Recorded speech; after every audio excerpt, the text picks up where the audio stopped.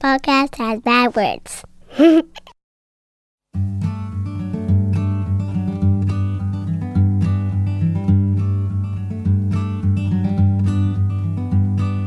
Every little thing you think that you need. Every little thing you think that you need. Every little thing that's just feeding your greed. Oh, I bet that you'd be fine without it.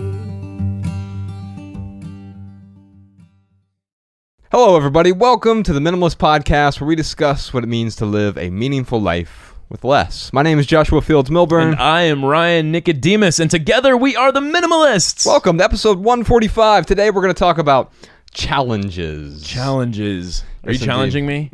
No, not that kind of challenge. Oh. I could down this whole cup of coffee right now You want to arm wrestle in the middle of this podcast? while downing a cup of coffee. So we just did, for the first time, Ryan, as some follow-up, we just did a pre-roll episode on YouTube. Yes. So we've got good old Jordan Moore here, the new video guy, the new filmmaker on the Minimalist team, and we and him and Podcast Sean did on YouTube. We're starting to do once a week on Tuesdays, although we're recording this on a Thursday because Sean and Jordan were both out of town in their respective cities with families and so forth. And so if you want to check that out, we basically do like the show prep now on YouTube, 5 or 10 minutes. We may end up answering some questions. We may talk about the equipment that we're using for our podcast and what cameras we're using and what razor Jordan uses to shave his head. All of this will be revealed in time. But Ryan, so you and I were having this conversation last week, and so I wrote it down here. I think that's why you're laughing. Yeah, I'm just like, I'm looking at shows. Don't say anything. Okay. All right, I'll say it after the fact. Okay. Why I can't stop smiling and laughing. Yeah, so we were sitting down having this conversation because you were going through a challenge, rather coincidentally, and if you want to talk about that, we could talk about that. But one of the things that helps me when we're talking about challenges is often talking about perspective. Mm-hmm. And there were these 4 scenarios that we just sort of came up with on the spot, but there are things that really resonated with me, especially because I've gone through a lot of hard times with my health the last 2 years. Yeah. And hopefully, if there's time later on, I'll give a health update during the Right Here, Right Now segment. In fact, let me write that down so I remember.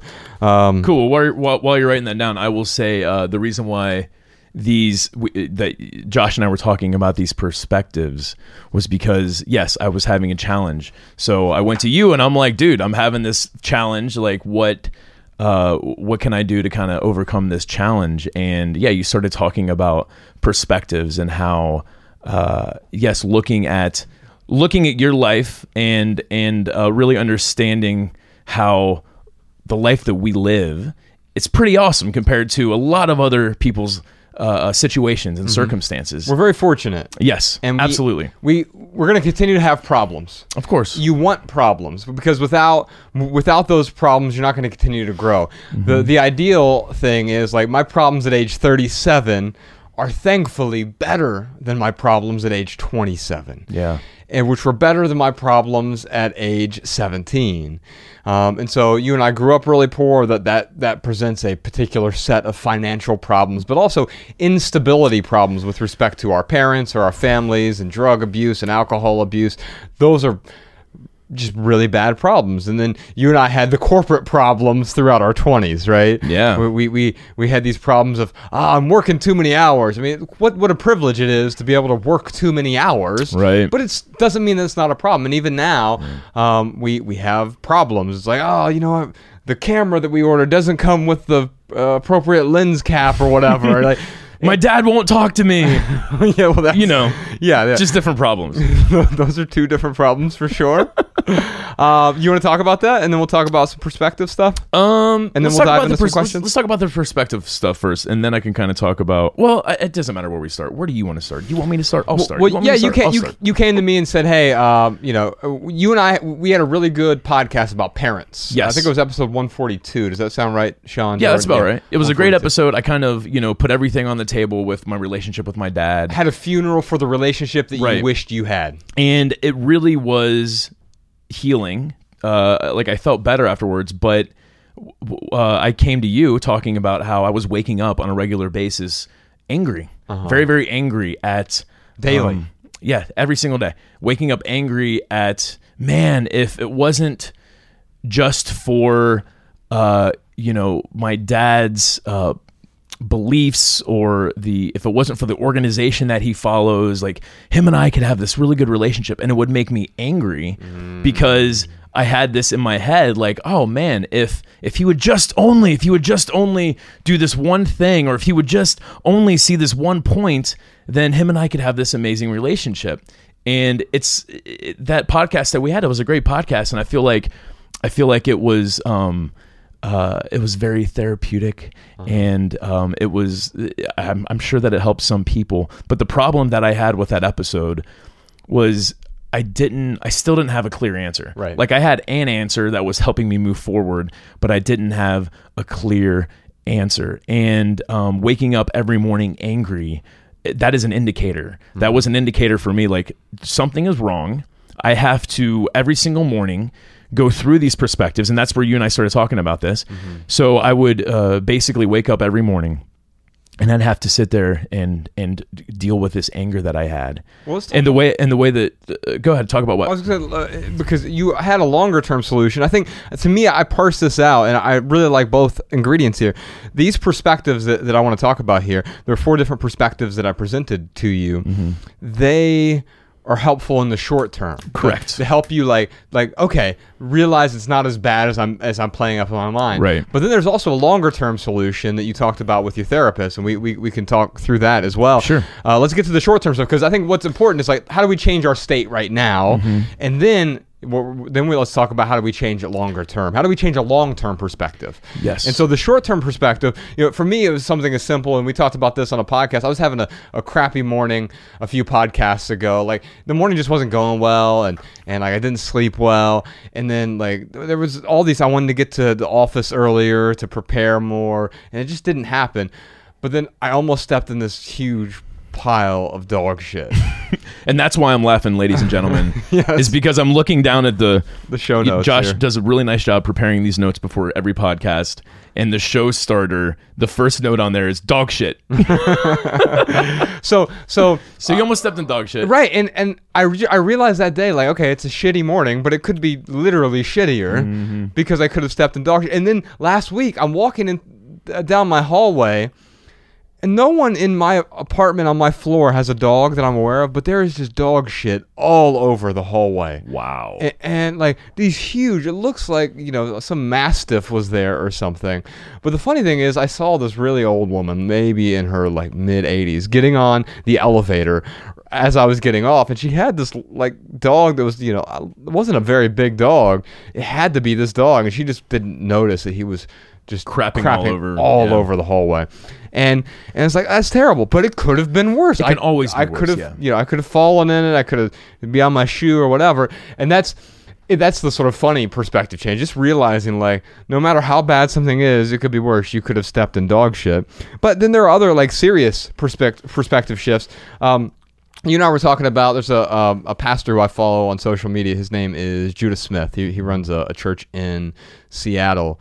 And I really like some of the stories that he tells, and he talks about these perspectives that we have and how we set ourselves up for disappointment. He was giving this story about a friend of his, Michael Porter Jr., who was drafted in the most recent NBA draft. And now, a year ago, or maybe even 6 months before the draft, he was projected to be number 1 in the draft. Like, just really solid basketball player. And they were fairly certain he was going to go number 1. If he didn't go number 1, he was definitely going to be in the top 2 or 3. Yeah. But pretty sure he was going to be number 1. But as the draft comes around, people find out he has a slight back injury. And so he starts to become more questionable, even though he's one of the best players going into the draft that year. And so the draft night comes around, and Judah's all happy because he's like, oh, we're going to get drafted tonight, even though, he's a 40-year-old guy in Seattle who doesn't play basketball. But he's like, it's like if you were going to be in the NBA draft or I was going to be in the NBA draft, all of a sudden we'd be really excited for each other, right? And you would feel like you were being drafted into the NBA Absolutely. if I was. Yes. And I still have hopes. I'm still holding out. Me too, man. I'm rooting for you. I'm still excited for you. I'm waiting for the Utah Jazz to call any day now. Anyway, so the draft night comes around, and first pick, he doesn't get drafted. Second, third pick, doesn't get drafted. And they're like, okay, what's going on here? Make it down the top 7. The top 7 are like the really good players. Doesn't get drafted in the top 7. Make it to 8, 9, 10. Now, the lottery only has 14 players in it, and then beyond that, it's just a sequential thing. But so they make it to number 12, doesn't get drafted. Number 13 doesn't get drafted. And then for the 14th pick, the Denver Nuggets picked Michael Porter Jr. And all of a sudden, it's like, oh, wow. This guy was supposed to be number 1. Yeah. He had this high, everyone had this expectation for him. Everyone who knew him was like, you're going to be the top draft pick of the year. Expectations. Yeah. Man. I'll tell you what. They are crippling, They right? will set us up. And so they're interviewing him afterward, and it's almost like this backhanded compliment. It's like, oh, you got drafted, but isn't it disappointing that you didn't make it to number 1? And he just looked at the person interviewing him, and he was like, oh, no, like, I don't deserve anything. Mm-hmm. Like, I think it's just a blessing that I get to be here. I get to play in the NBA next year. Yeah. How awesome is that? Yeah. And shifting that around to like, wow, the standard here is I get to play in the NBA. By the way, I'm a first-round draft pick. How awesome is that? I love that, dude. He doesn't deserve anything. It's like, I feel like a lot of my woes came from these expectations I had, these things that I felt I deserved, or worse, felt that I was entitled to. Yes. And that's a beautiful example of how the less we feel we're entitled to, the lower our expectations are, but the higher the standards. Yes. We can take this experience that, everyone else is looking at, oh, poor you, we're so sorry for you, and we don't have to necessarily feel that way. And his standard is I'm going to play basketball to the best of my ability, regardless of what the outcome is with what draft pick I am. Right. Because here's the thing, I mean, the rookie of the year, one of the rookies of the year last year, played for the Utah Jazz, Donovan Mitchell, and I think he was drafted 27th. Wow. And now everyone's like, man, he should have been first or second. Right. And all you have to do is prove yourself with the high standards. Yeah. Because otherwise, say you get drafted. How many people have been drafted number 2 or number 3 or even number 1 and they amounted to nothing? It happens every year. Don't get me started on the Bengals. Right. There My you go. God. And I think that's the point is like you have high expectations for these people, but if they don't have the standards, if it doesn't work out, then what's it worth anyway? Yeah. And so I think sometimes, Ryan, when we talk about what you deserve, what you're entitled to, I think with your parent situation, with your dad, is maybe there were times where you felt you see other people with great parents. Yeah. Like I think about my partner Rebecca, and she like grew up on this idyllic childhood with 2 parents who stayed married. They're still married right now. Yeah. Lived on a farm, middle class, and like you're like I should have that too. We're entitled to that. Right. Like, that's what I should have. No, you shouldn't have anything. Yeah. You're lucky enough to be here. Yeah, exactly, man. I mean, if we're entitled to anything, so I ask this question to people all the time because it is an interesting question. I don't know the answer to it, but I do think that we probably are born with some entitlements. And I've heard people say, when I ask them the question, like, what do you think we're entitled to? People will say, clean water or maybe clean air, which you have to fight for that stuff. I mean, we hardly get that. But the best answer I got was this dude in Ireland, back when Mariah and I were there in, I think it was like September of 2015, maybe. God, so long ago. But I asked him, we're sitting at the pub, and I'm like, I got a question I like to ask people, and you seem like you'd have a good answer to this. What do you feel like we are born entitled to? When we are born on this earth, what are we entitled to? And he looked at me and he was like, peace. To be left alone. And I was like, dude, that is good, man. Like that is absolutely good. But to your point though of entitlements, like there's nothing that we are born into this world that says you have to have this, you need to have that, you are entitled to have this. Right. And yes, that goes with having awesome parents. Like I really wish I had awesome parents like Mariah has or like Bex has. I wish that we had these awesome, flourishing relationships, and they've gotten better over the years. Sure. But like with my mom, like I am connecting with her in a way that I never thought that we would actually be able to connect. With my dad, it's kind of going the opposite way. But my point is that I can work towards having good parents, and I can put that on me and do as much work as I can and support them as much as I can and be a good son as much as I can. But just because I show them respect, just because I go out of my way to appreciate, accept them, to support them, doesn't necessarily mean that I'm entitled to get it back. Now, I get to choose how much energy and how much of my resources I put into those relationships. Right. But just because I do X, Y, and Z, yes, there's a possibility that A, B, and C will happen, but nothing in this world entitles A, B, and C to happen. Yeah, and even the things you talked about with, I mean, to me, I would love to think that it's a right that we have clean air, clean water, and peace. Like, to me, those seem like fundamental, but there are plenty of cavemen who didn't have access to clean water, or the air was messed up because a meteor hit or whatever. Yeah. They weren't, even back then, they weren't entitled to it. And peace, by the way, human existence has been violent for all of human history until very recently. Yeah. We're if you go to who was it? I think it's Steven Pinker, Enlightenment Now. Is that the book? Yeah. So in there he writes about how if you go to Southside Chicago and it's extremely violent, or you go to Over the Rhine in Cincinnati in the late '90s, second most violent neighborhood in the country. You go to West Dayton today, or you go to any neighborhood in North America that is we're a very developed, relatively peaceful nation, but there are neighborhoods that are extremely violent. It's over 600 people were killed in Southside Chicago last year. Yeah. If you go out throughout human history, that was actually the norm. Right. Southside Chicago was the norm throughout human history. It's crazy. The anomaly is us right now. Like we're here in a safe part of Los Angeles. Yeah, it's funny to think, man. This is the safest time in human history right now. Absolutely. Like it is the most peaceful time. There is one war going on right now in the Western Hemisphere, right? It's like the drug war with like I don't know where, somewhere in South America that's going on. But besides that, I mean, this is one of the most peaceful times in history for sure. And so the things we think of as anomalies now, it's actually the opposite. Yeah. We're not even entitled to peace, even though we feel like we should be, right? Yeah. And again, that helps change the perspective a little bit. Yeah. I want to differentiate. When I say peace, I don't mean like peace on earth. I do mean being left alone. Right. As far as that goes. But you're right. Like even that point, maybe some people go and move into a cabin on the side of a mountain in the middle of nowhere, Montana, and they are left alone. But by and large, you're right, man. Like that is not something that every single person on this earth can expect. Yeah, and even they will not be left alone. You try not to pay your taxes if you're living in that That's cabin. True. Absolutely. You will be forced violently into a jail cell. Yeah. And so we're not, and so it just really shifts our perspective on entitlements, right?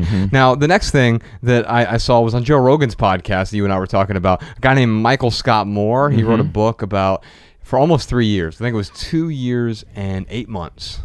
He was captured by Somali pirates. It's crazy. 2014, I think, is when this happened. And so, and he was certain he was going to die, basically, because they wanted $20 million in order to return him. And he's just a journalist. He's like, I don't make any money. Like, didn't you say he laughed? When they said $20 million, they're like, call your close relative and tell them you want $20 million. And he was like, they're like, it's not funny. And and I mean, the first thing they did was they broke his hand. They hit him in the face with a shotgun butt or AK-47 butt or whatever, and basically fed him crap. And like he developed all kinds of like autoimmune issues, and I mean he was dying essentially. Yeah. And then eventually he's able to get out through a whole negotiation process, and now he's like, I mean, he went through, and probably still does go through, traumatic PTSD, and has recovered mostly,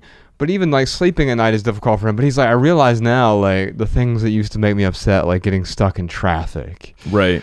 Like it could be worse. You could be kidnapped by Somali pirates. Yeah, this is and great. have your hands broken. Yeah, this is great compared to and every night they chained him to a bed. Good God. And so like it's hard for him to sleep because like he gets anxiety around like if it's nighttime, that means that's the time where I'm getting chained to a bed. Yeah, and I may or may not get beaten tonight. Wow. And so that perspective shift, just thinking about that, is like, oh yeah.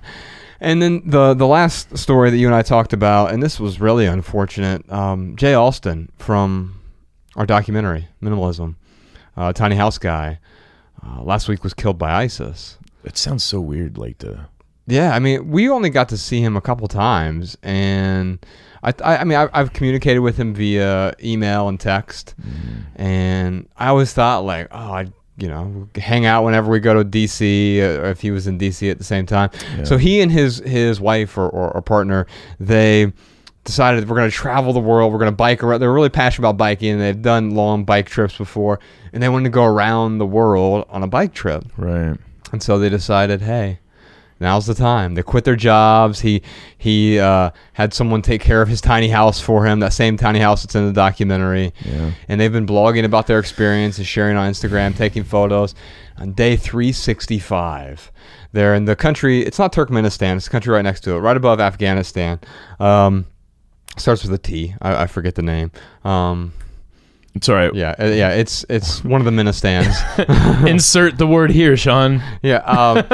He'll fix it. No.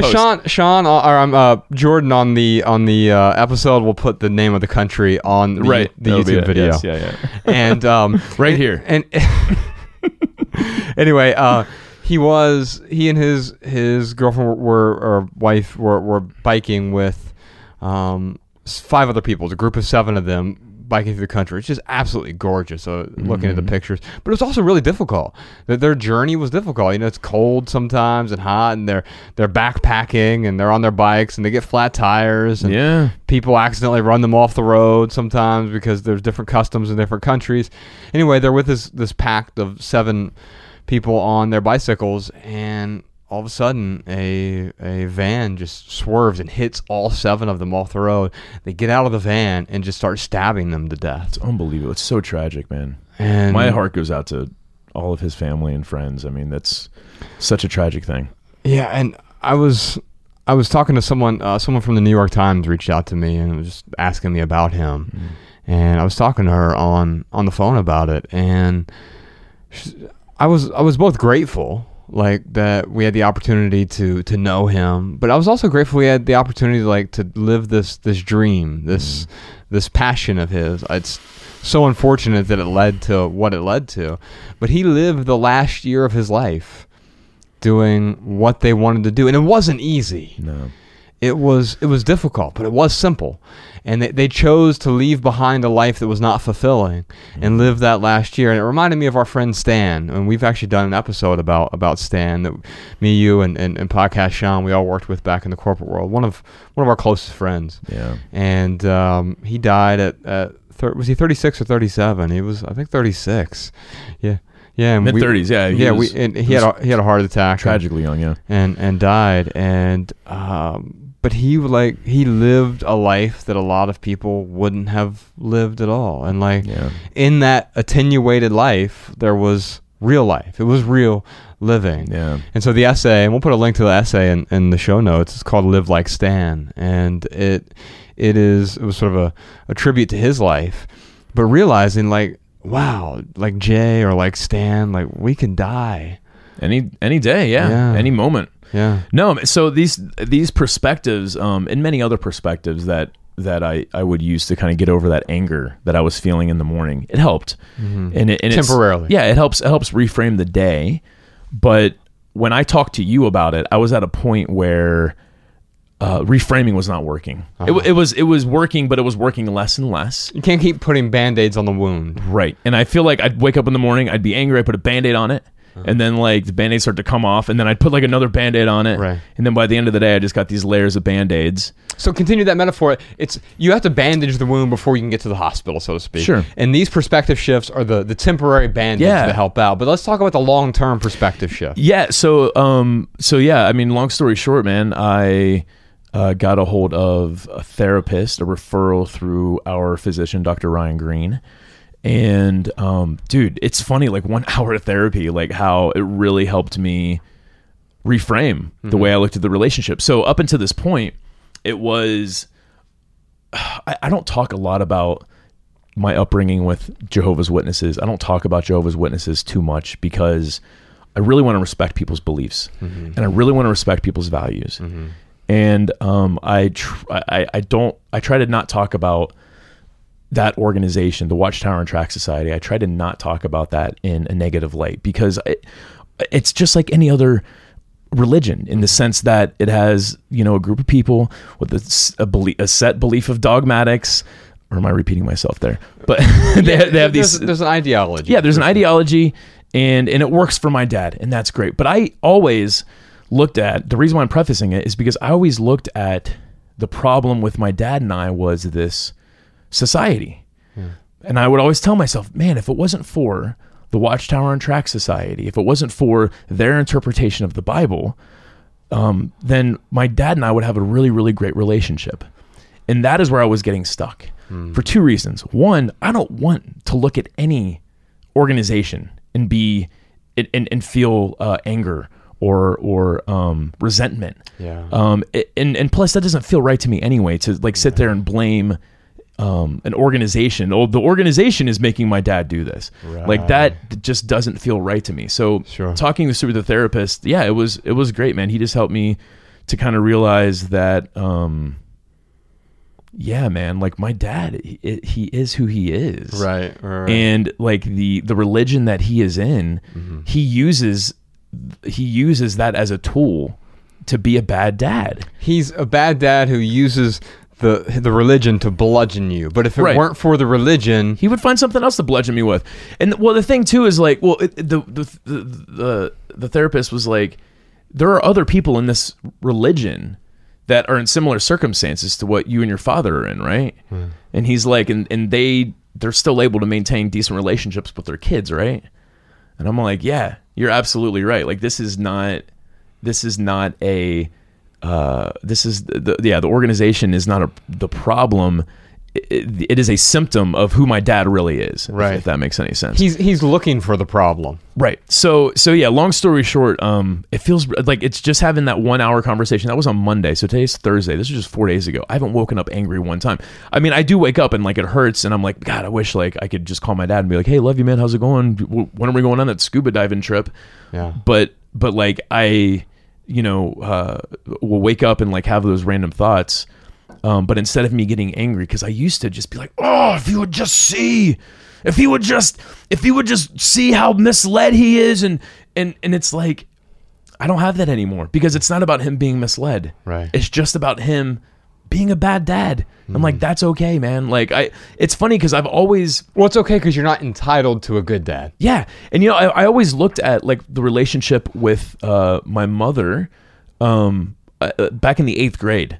When it just shit hit the fan with that side of my family, I got blamed. Yeah. As in junior high, I got blamed for a lot of what happened, and I was able to in junior high look at the relationship with my mom and be like, you know what? I don't know why I'm being blamed for this stuff right now. I don't know why any of this is my fault. In fact, it's not my fault.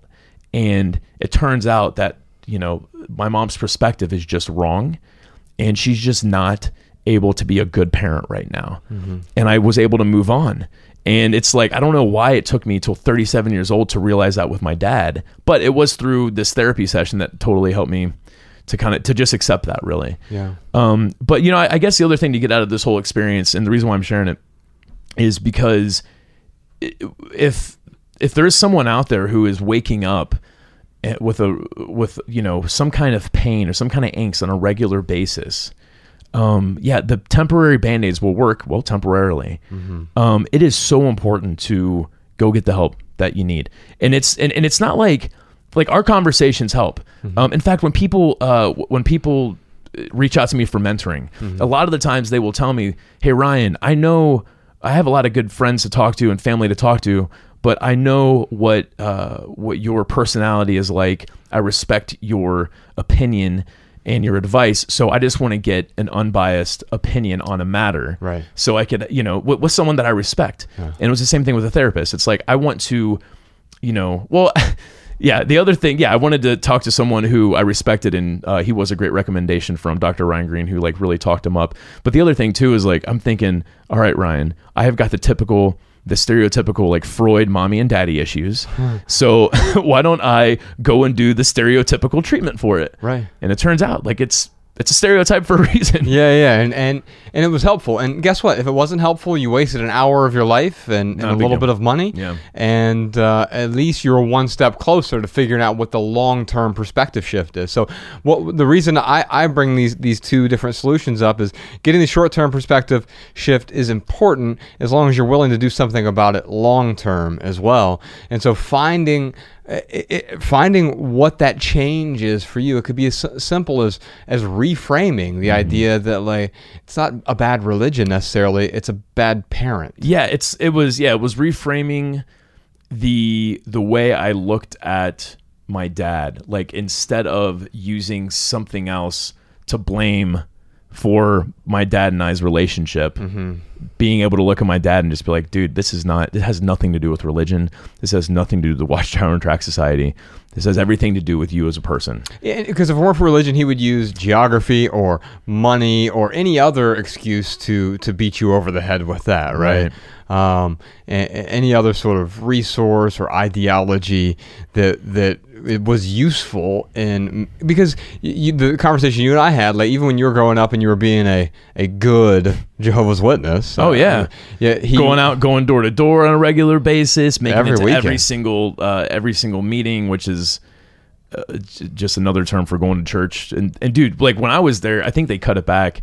But when I was there, it was like 3 days a week, going for an hour or 2 hours.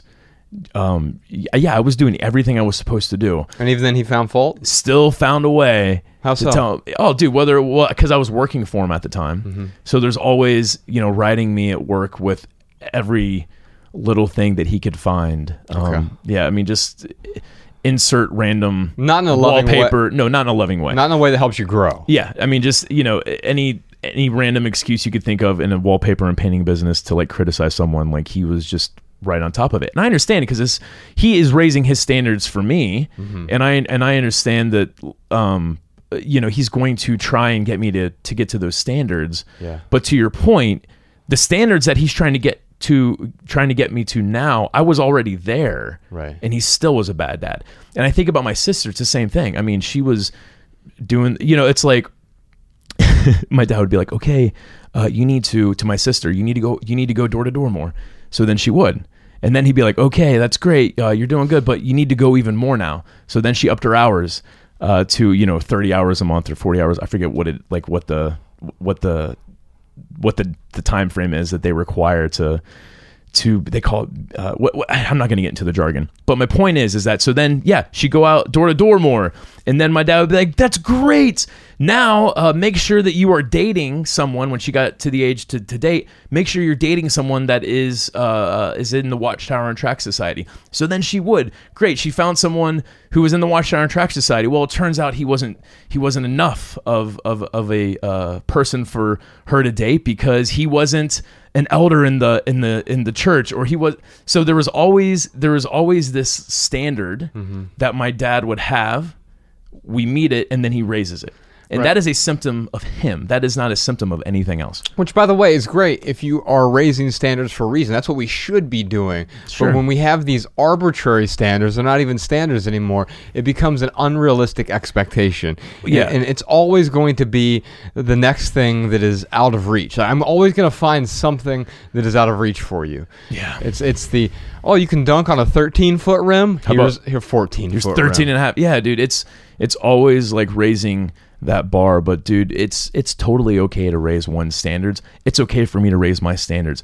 I'll raise my standards every day if I can, but I will never raise your standards for you. I will never go out of my way to make you feel bad because I've set a standard for you in my head and you're not there. Yeah. Like you're my best friend, dude. Like, I will support you no matter what. Right. And if you need help, if you ask me for help with your standards that you set for yourself, great, I'll help you. But I'm not going to come to you and say, these are my standards and you're not living up to them and you should feel bad about it. Man, that sounds like a whole lot of shitty relationships. Yeah, dude. A lot of shitty relationships. That's why they're shitty, is because we try to impose our standards, our beliefs, our resources, our desires, our and even our values onto other people. Yeah. And when we do that, not only are we, it's not setting the example, because that's not what your dad was doing. Was, I'm going to set the example for you. In fact, it was often the opposite. Yeah. It was is do as I say, not as I do. Yeah.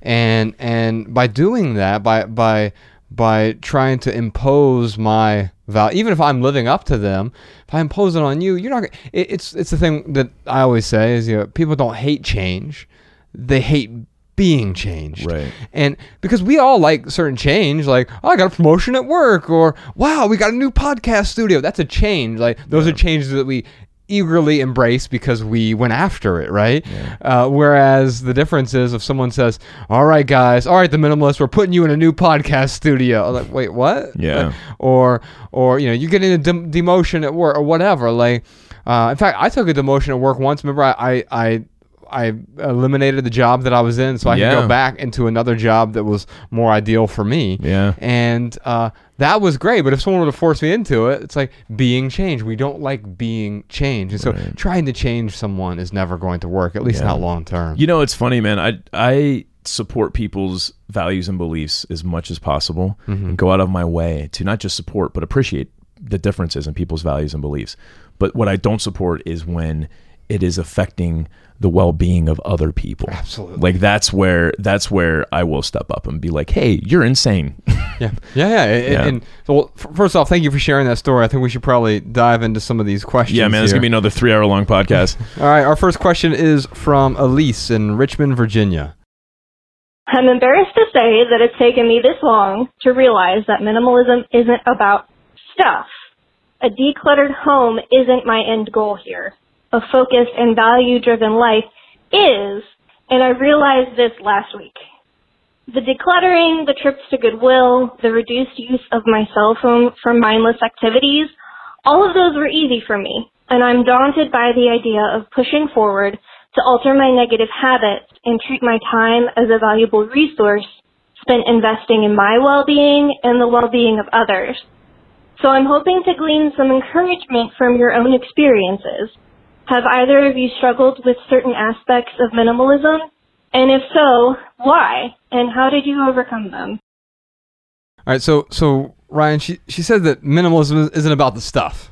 Right. I agree with that, but I also think it's an important first step. Yeah. It is minimalism, sort of a response to this overindulgent consumerism. It is an old solution from the Stoics and the thousands of years ago major world religions and the transcendentalists like Thoreau and Emerson, and so it is an old solution to a new problem, and that problem is this excess that we're dealing with, right?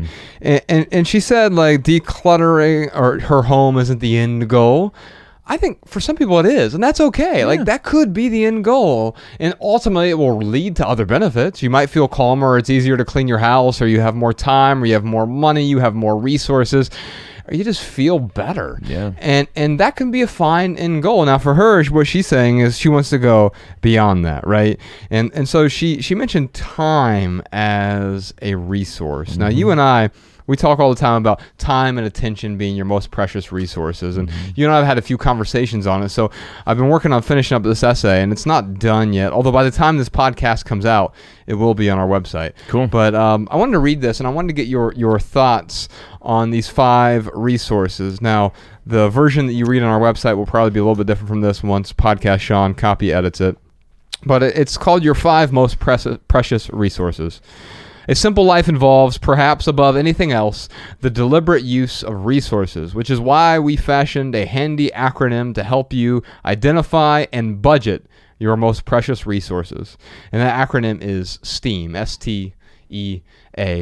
And the first resource is skills. So skills. You may possess certain inborn talents, like hulking strength, graceful agility, or a beautiful voice, but your talent is blunted if you don't develop it into useful skills. To get good at anything, to create something significant, requires competence, which is developed slowly, day after day, with rigor, drudgery, and practice, until eventually you've wedded a skill.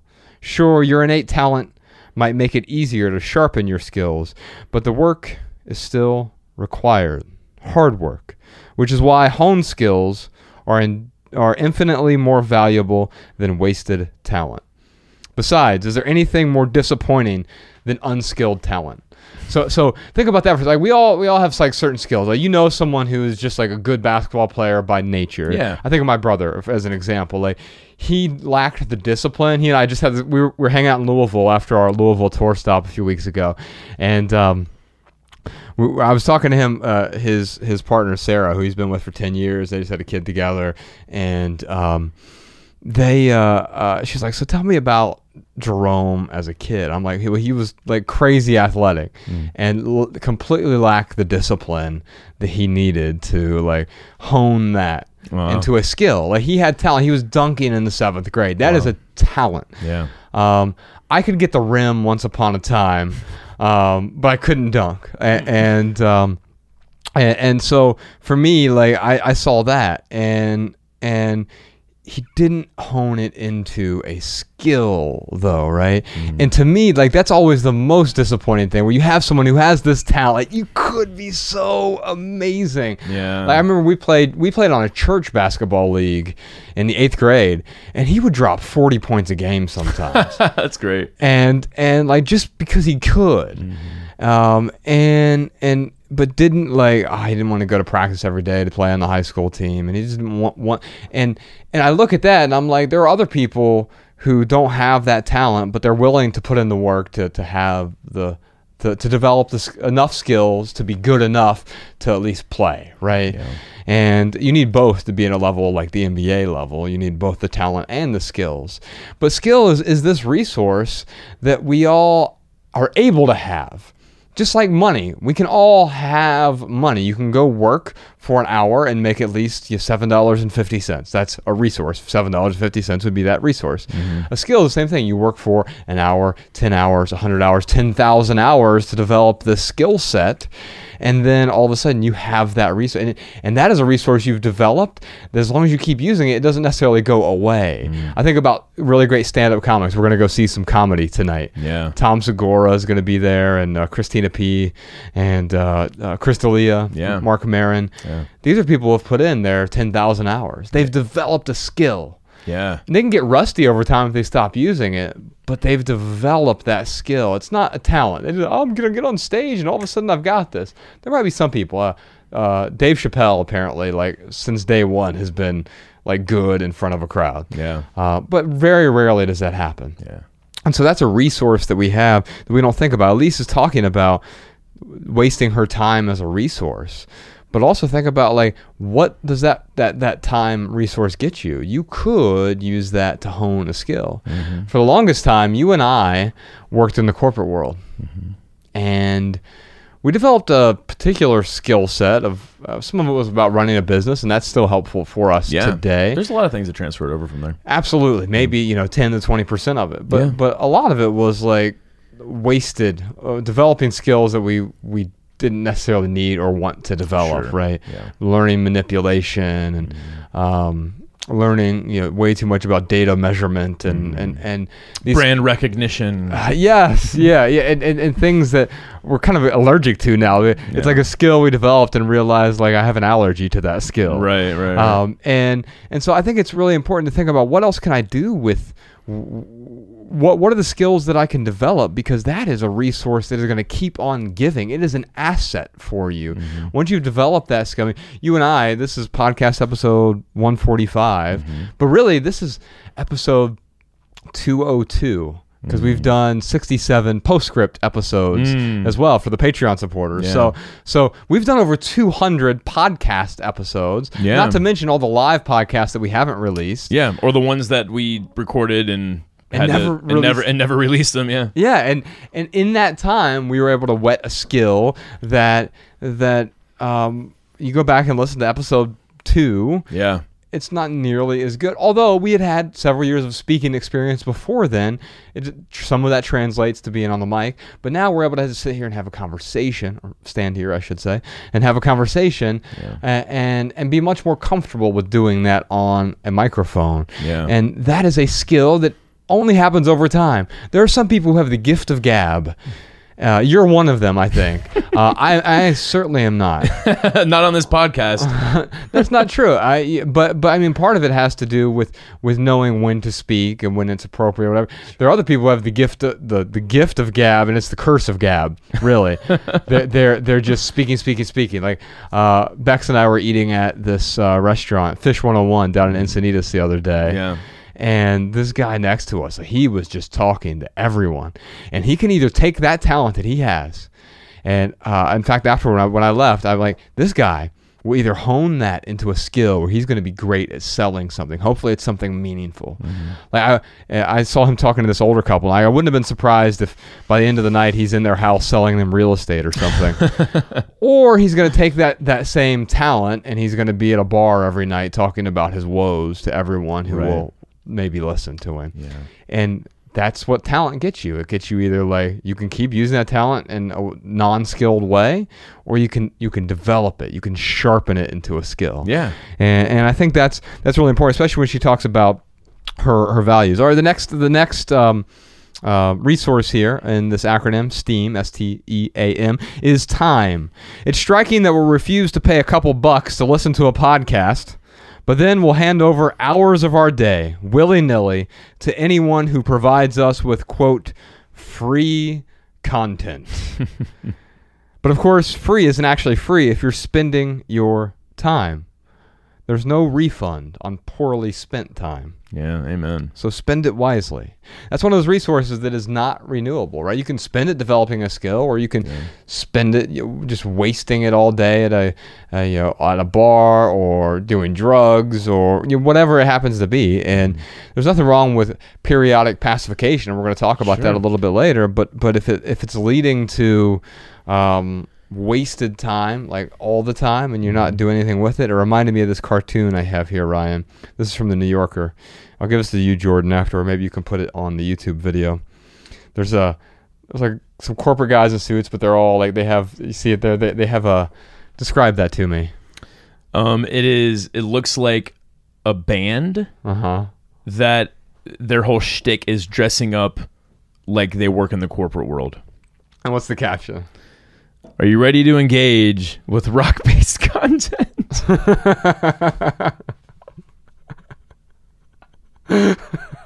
Oh my God, I got a New Yorker cartoon. So, Jordan, I'll hand that to you. Maybe you can throw that in the video. That's hilarious, dude. Like, there's no faking it. Yeah, right.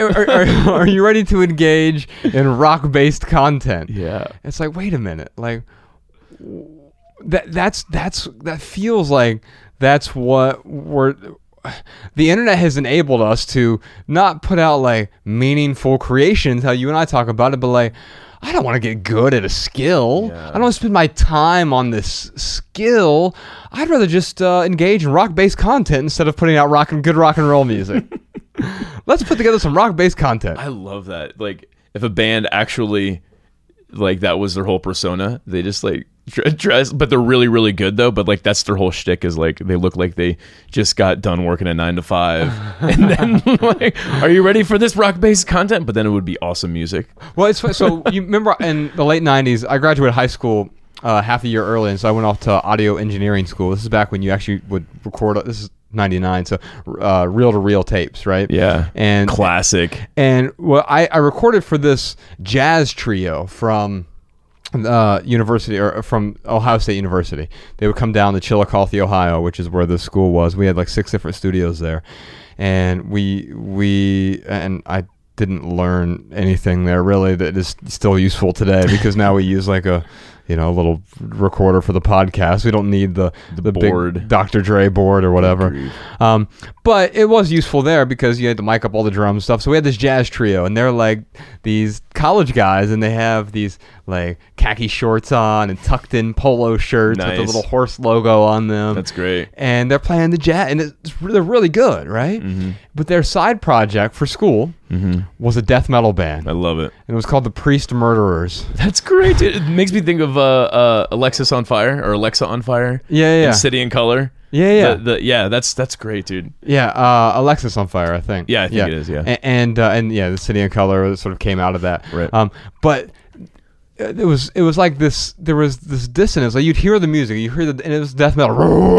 The crazy death metal. And by the way, death metal, good death metal, whatever that means, requires significant amount of proficiency. I mean, Sean's a drummer. He can attest to that. Trying to do the death metal drums, I mean, it's like, it's crazy. And like, I mean, it requires a lot of grunting and screaming into a microphone, but you actually have to have good vocals though to I think so. Be a lead singer in the band like that. Yeah. And so when I think about what they were creating there, like there was this dissonance, and that's what that cartoon was like. It's like they were creating death metal content. In a way, like it was just a side project that was fun for them. Like they didn't take it seriously. In fact, it was kind of a gag for them to show, hey, we're really good at music. We can be a jazz trio, or we can be death metal. Yeah, we can be death metal.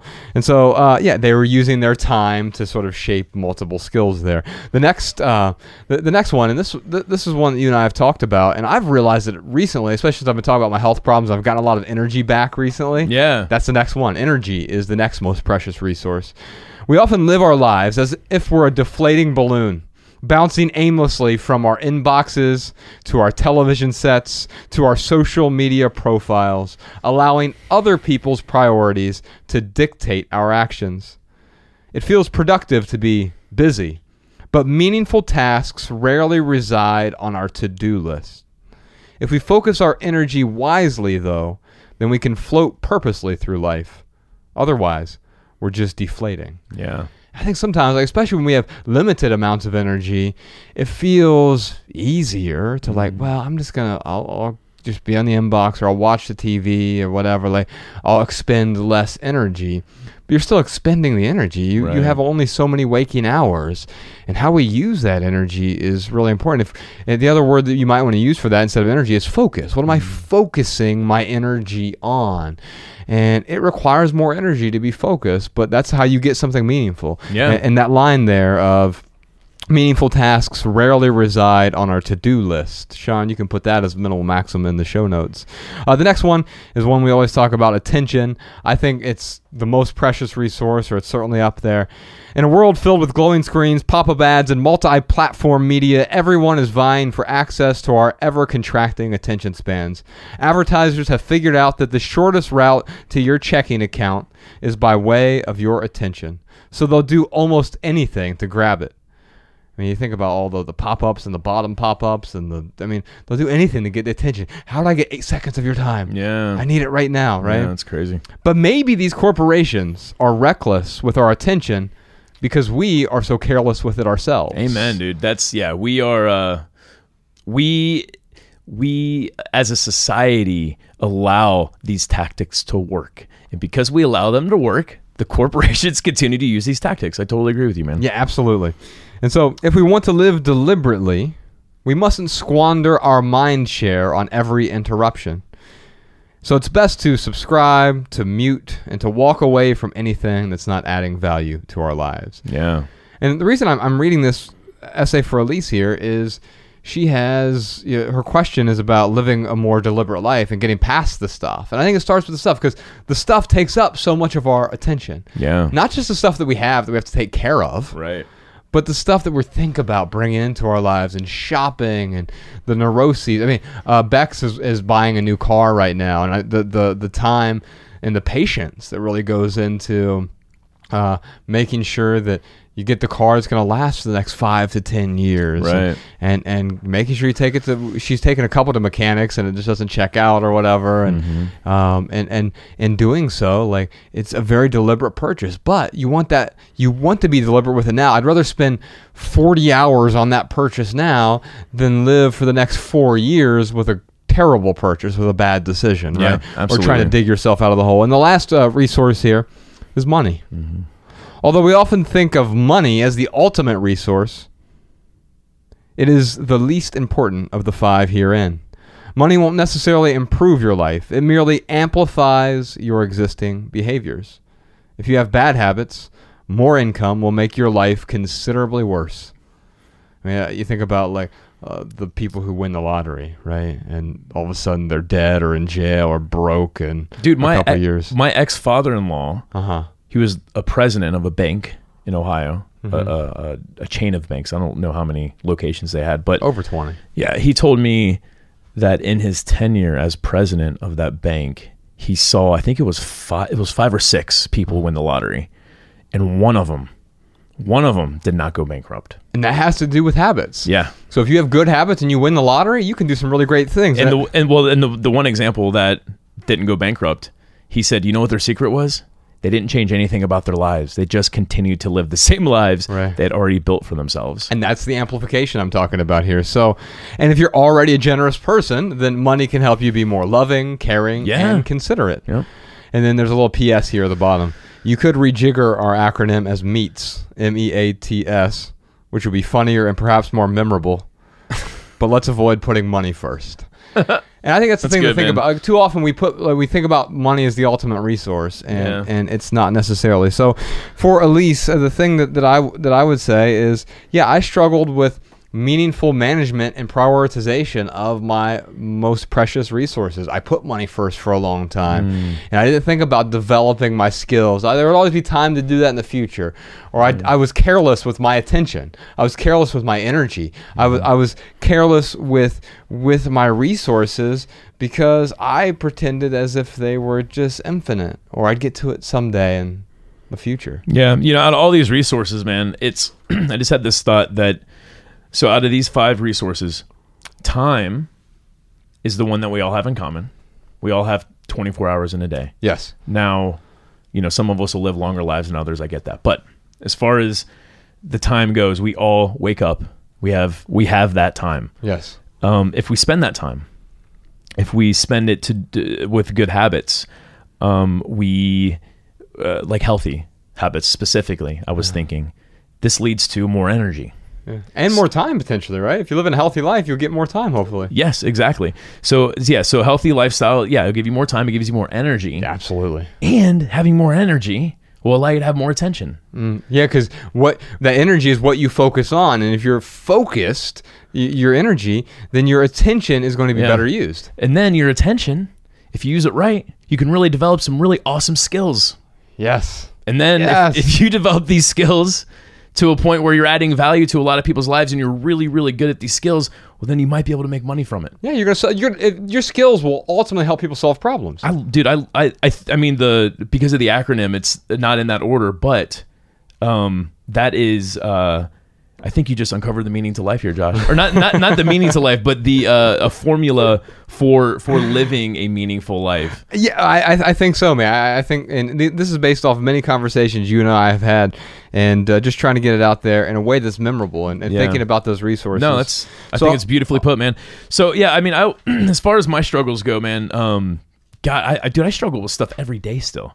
Like I struggle with addiction, man.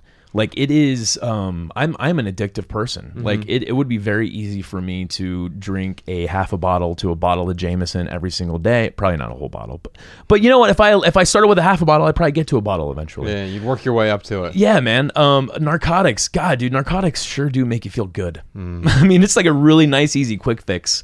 But man, like when I say I struggle with those things every day, it might because I had struggled with that stuff so much in my past. It might be something where, I'm thinking about relationship with my dad or something. It's like, man, you know what? If I could just take a pill right now, that would really just kind of like mask all that pain.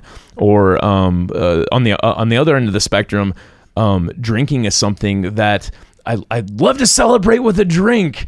Well, celebrating with 10 drinks is definitely not healthy. But if I did not have limitations, if I didn't have good habits, then these things could certainly end up being a problem. Because I think you're talking about the residue of the past too, and that always carries forward. So what you're talking about is you're talking about some past habits that have changed, right? And so what I understand is like in order for me to keep my life clear of clutter, it also means keeping my mind clear of clutter. And those things, especially narcotics, do not add to the clarity. It makes it more cluttered, if anything. Right. I mean, Dr. Green last night when we were all having dinner, he showed us that picture of the dude who I forget his name from Mighty Ducks, but he's like the goalie in Mighty Ducks, and he was like this, chubby, fat, like cute kid who was a goalie in this movie, in this kids movie, and he just got arrested not too long ago for a DUI, and he looks like my grandfather. He looks like the result of a long-lived hard life. Yeah, and it's not even that. It's long because it's painful. Right. And what you're talking about, and there's no judgment here. No, it's just a matter of you're identifying. Yeah, absolutely. The other thing I struggle with too, man, is, dude, I always want to buy new stuff. I wish I could sit here and say, hey, listen to our podcasts, read our books, and you will never want to buy anything again, ever. You will be free of this urge to buy stuff. That's just not the case, man. Yeah. I mean, it's like and if anyone's telling you that, they're probably misleading you. Yeah, absolutely, man. I mean, I talk about Mariah and I's Toyota Corolla a lot, but I'm saving money for a new car, and I really want to buy a new Tesla. Like if I stayed up for another 2 years, 3 years, I could probably have $60,000 to drop on a Tesla. Right. But the problem though is that I don't have it. $60,000 is a lot of money for me, a lot of money for a lot of people. But my point is that I'm not going with Dave Ramsey's suggestion. Yeah. He says, if you're a millionaire, okay, you can afford to buy a new car. Yeah, if your net worth is more than $1 million, you can afford to purchase a new car. Right. By the way, the average, so that Chris Hogan has that new book coming out in January called Everyday Millionaires, and they did the most comprehensive study of millionaires throughout the country, and more than 10,000 millionaires. And by the way, when we say millionaires, we're talking a lot of teachers and nurses. We're not talking about finance guys and bankers and everyday people. Everyday people, and a large percentage of them have made less than $60,000 a year their entire life. Absolutely. They've just made good decisions with the resources they have. Absolutely. But keep going with the Dave Ramsey thing. Well, and what he talks about with millionaires is you have $1 million net worth, then you're able to buy a new car. But your average millionaire drives a car that is 3 years old or older. Right, because millionaires didn't become millionaires by buying a new car every year. Yeah, you don't become a millionaire by spending your money. But to Elise's question here, she asks, how, what kind of tools do we use to help us through these problems we have? And like Dave Ramsey, he's one of those guys. Like the books that he has, the radio show, whatever it may be, like that's a tool that I use to help keep myself in check. So yeah, like if I had a net worth of $1 million, still would be very hard for me to drop that type of money on a car. But at least I could, like, here's what I envision if you and I ever become millionaires. If I drop $60,000 on a car, I would have to drop $60,000 on building schools in Laos. Right. But right now, I'm not in a position to where I can take $120,000 and divide it up like that. Right. So because of these principles, because of these tools that I use, like, no, I'm not going to go out and buy a Tesla. Right. Like I've been talking about buying a Tesla for a couple of years. I ain't going to do it now. I mean, unless I have an expendable income. Yeah, someone drops $10 million on your lap. Here's the thing. You and I are, like, for example, we're helping build the grocery store. You and I are donating over $20,000 of our own money. And I would rather do that than have a Tesla. Yeah. And you could, like, hoard that money and say, well, I'm going to... and it'd be okay. It's your money. You do whatever the hell you want with your money. Yeah, and I'm not... this is not... me virtue signaling, and I'm not trying to make anyone feel bad out there for owning a Tesla. I just want to be very clear on that. I'm just answering Elise's question on the problems that I have and how I'm able to overcome those problems that I have. But it is through reasoning like this. It's through different tools that help me to keep good habits. Because emotionally, it's really easy to say in the moment, man, that'd be great. I could figure out a way to afford the monthly payment on a Tesla or whatever, right? Yeah. And I can afford the payment. Right. You just can't afford the car. Right. There are 2 more cartoons I wanted to share with you, Ryan. Oh, I love cartoons. So this is another New Yorker one. Jordan, I'll give this to you afterward. You want to describe what this says before it says what it says? Just describe the room. All right, there's a woman walking through, looks like an apartment door. She has a scolding look on her face, and there's a dude sitting in the middle of a empty room, hardwood floor, sitting on a chair with a smirk. So she's yelling, he's smirking in an empty room. You came early. Wait. Go ahead. The caption says, "You came home early just so you could get the chair." Oh, that's great. So dude. I think people often think of minimalism like this cartoon, right? Like, this is this is deprivation though, man. Exactly. And so that's the thing that I want to communicate here with Elise is, yeah, you'll struggle with certain things, but this isn't the answer. Having the house with nothing in it is not what we're going for. I mean, you were at my house last night, and there were 6 of us there. We had a table with 6 of us eating dinner. We all had our own plate. Yeah. We all had our own seat. Almost. Isn't that why you were sitting on my lap? Yeah, but I still had a seat I could have used if I wanted to. Jordan, if you want to put that on camera somehow, I'll hand that over to you. But hold on. So with Elise, keep that in mind. Like, as you're letting go, yes, the decluttering of the stuff is not the end result, because that would be your end result. In fact, then you have to get rid of the chair. That's too much stuff, right? Yeah. Why do you have a chair? You're not a real minimalist without a chair. You know what's funny, man? I just had to stop popping in my head. Like, we always talk about how someone could rent a dumpster, throw away all their stuff, and still be miserable in an empty apartment. Right. Like the the exciting part of minimalism, it is the journey. Like, it is taking this tool and it's helping one to figure out exactly what adds value to their life. And like that process, the process of doing that, like that's the fun part. Yeah. Having an empty room with just a chair in it, like that's not much fun. Or meaningful, for that matter. Right. Well, for most people. But if you want to live that way, I think of our friend Colin Wright, who's out on getting ready to go out on tour right now, the Becoming Tour. I think it's becomingtour.com. He's doing 26 cities in this next year. But for the last 2 years, he's lived in an apartment because he's focused on creating his podcast. Right. And he was renting an apartment in Memphis for the last year.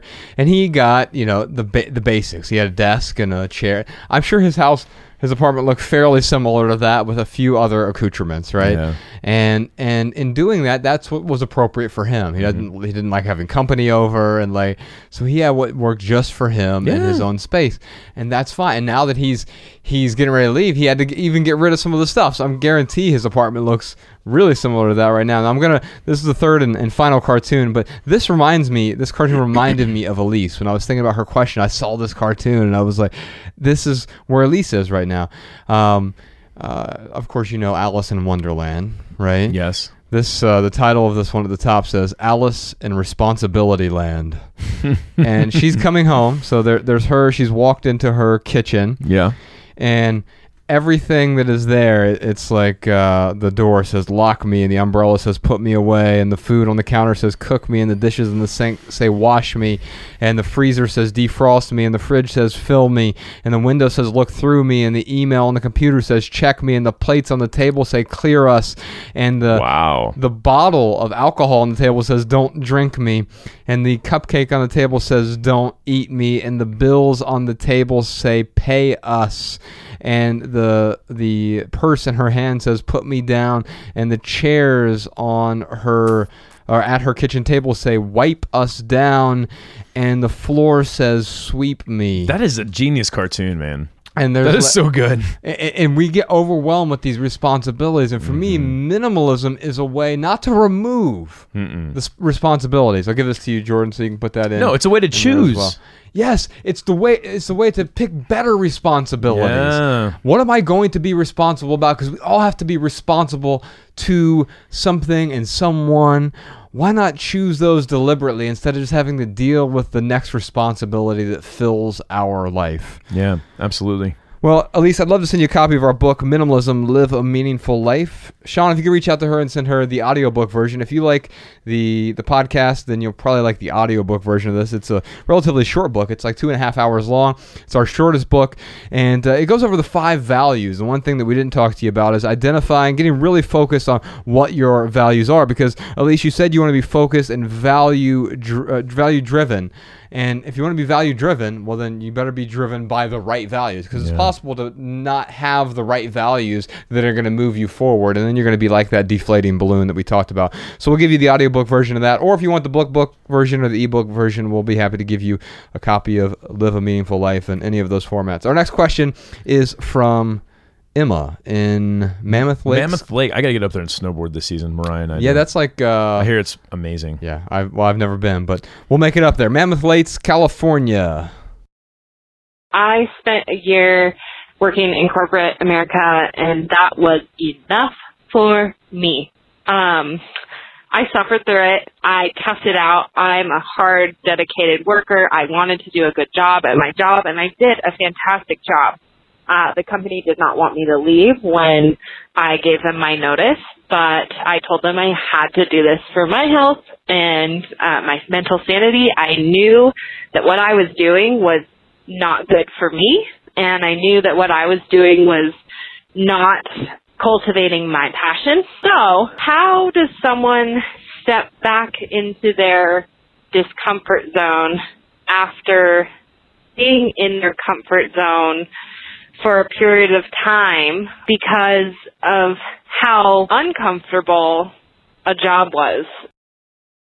So, how do you step back into the discomfort zone, so to speak? I love that question, man. And you know, I've good for you, Emma. Seriously, like that is awesome.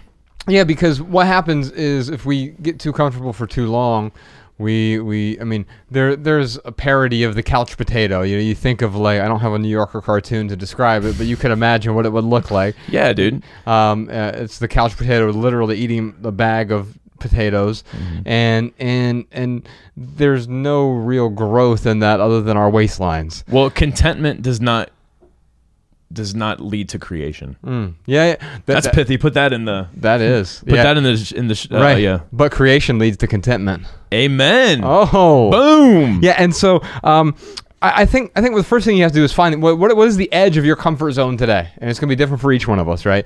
What's the edge of your comfort zone, and step beyond that? I'm thinking about. I just got one of those stationary bikes at home, right? And I was going to my initial objective this month was to ride it every day this month. During the month of August, I decided to step back because on the 7th day I was in so much pain. Like I was like, I should probably take a 1 or 2 day break on this thing. You know, because you're doing a Soul Cycle class literally every day. It's crazy. For a month, and so your body needs to rest. Yeah, my objective is if I can do it 15 times a month. Still a lot. Yeah. 15 Soul Cycle sessions in 1 month. But what do you do? I mean, you've been to a Soul Cycle class with me before. Yeah. They have periods of high intensity. It's interval training, right? You're really heavy for 30 seconds on. Heavy. Oh my God, am I going to make it? It's 20 seconds in. How am I going to go 10 more seconds at this energy level, right? Yeah. But you figure a way to push through. But then what do you have? You have a 30-second break. It's on and off. So you find that edge of it's extremely uncomfortable to be doing that, but you're not going to do it in perpetuity because then you're going to break. You go too far beyond the comfort zone and you break. Yeah. However, if you find that edge and you push hard for those 30 seconds or whatever the equivalent is, but then there's the moment of rest, the step back into the comfort zone. Like it's not complete rest. You're still pedaling and your cadence is lowered, but you're still moving forward. Your resistance is not zero, but it's still some resistance there. And that resistance actually helps us grow inside the comfort zone, and it prepares us for that discomfort as well. Well, and quite literally, man, like that's what exercise is about. It's about giving yourself resistance so your muscles can grow. So you can have good cardiovascular health, like growing in a healthy way, like quite literally. You have to have the resistance. Right. Yeah. And by the way, we were talking about this on the Health Problems podcast that I did with Chris and Dr. Wood.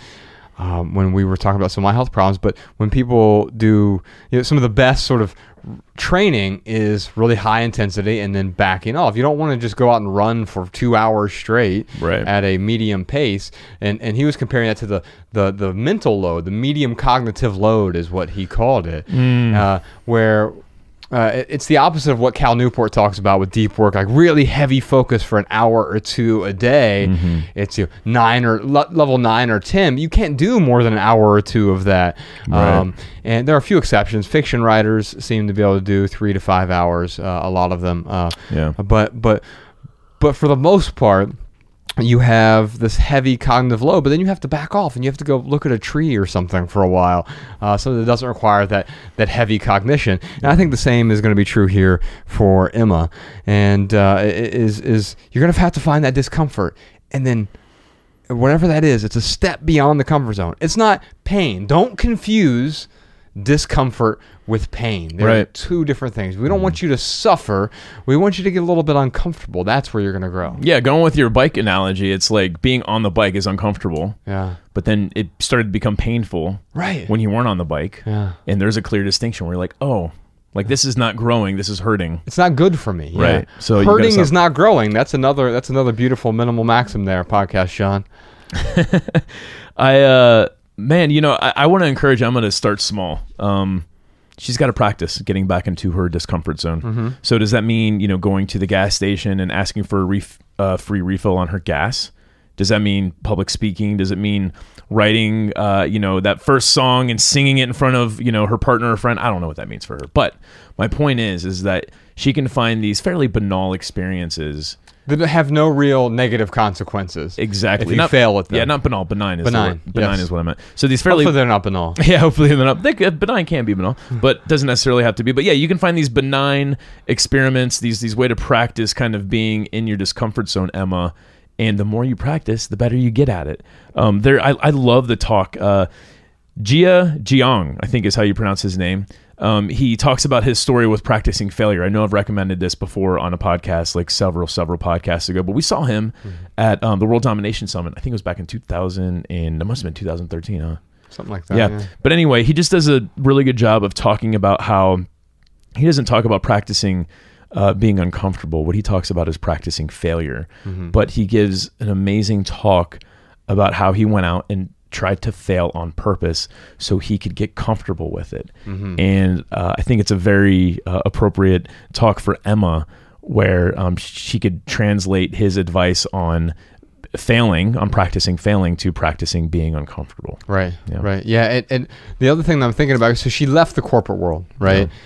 She left that corporate job, something she wasn't passionate about, and she might be struggling with finding her passion. And so I have this article from The Atlantic.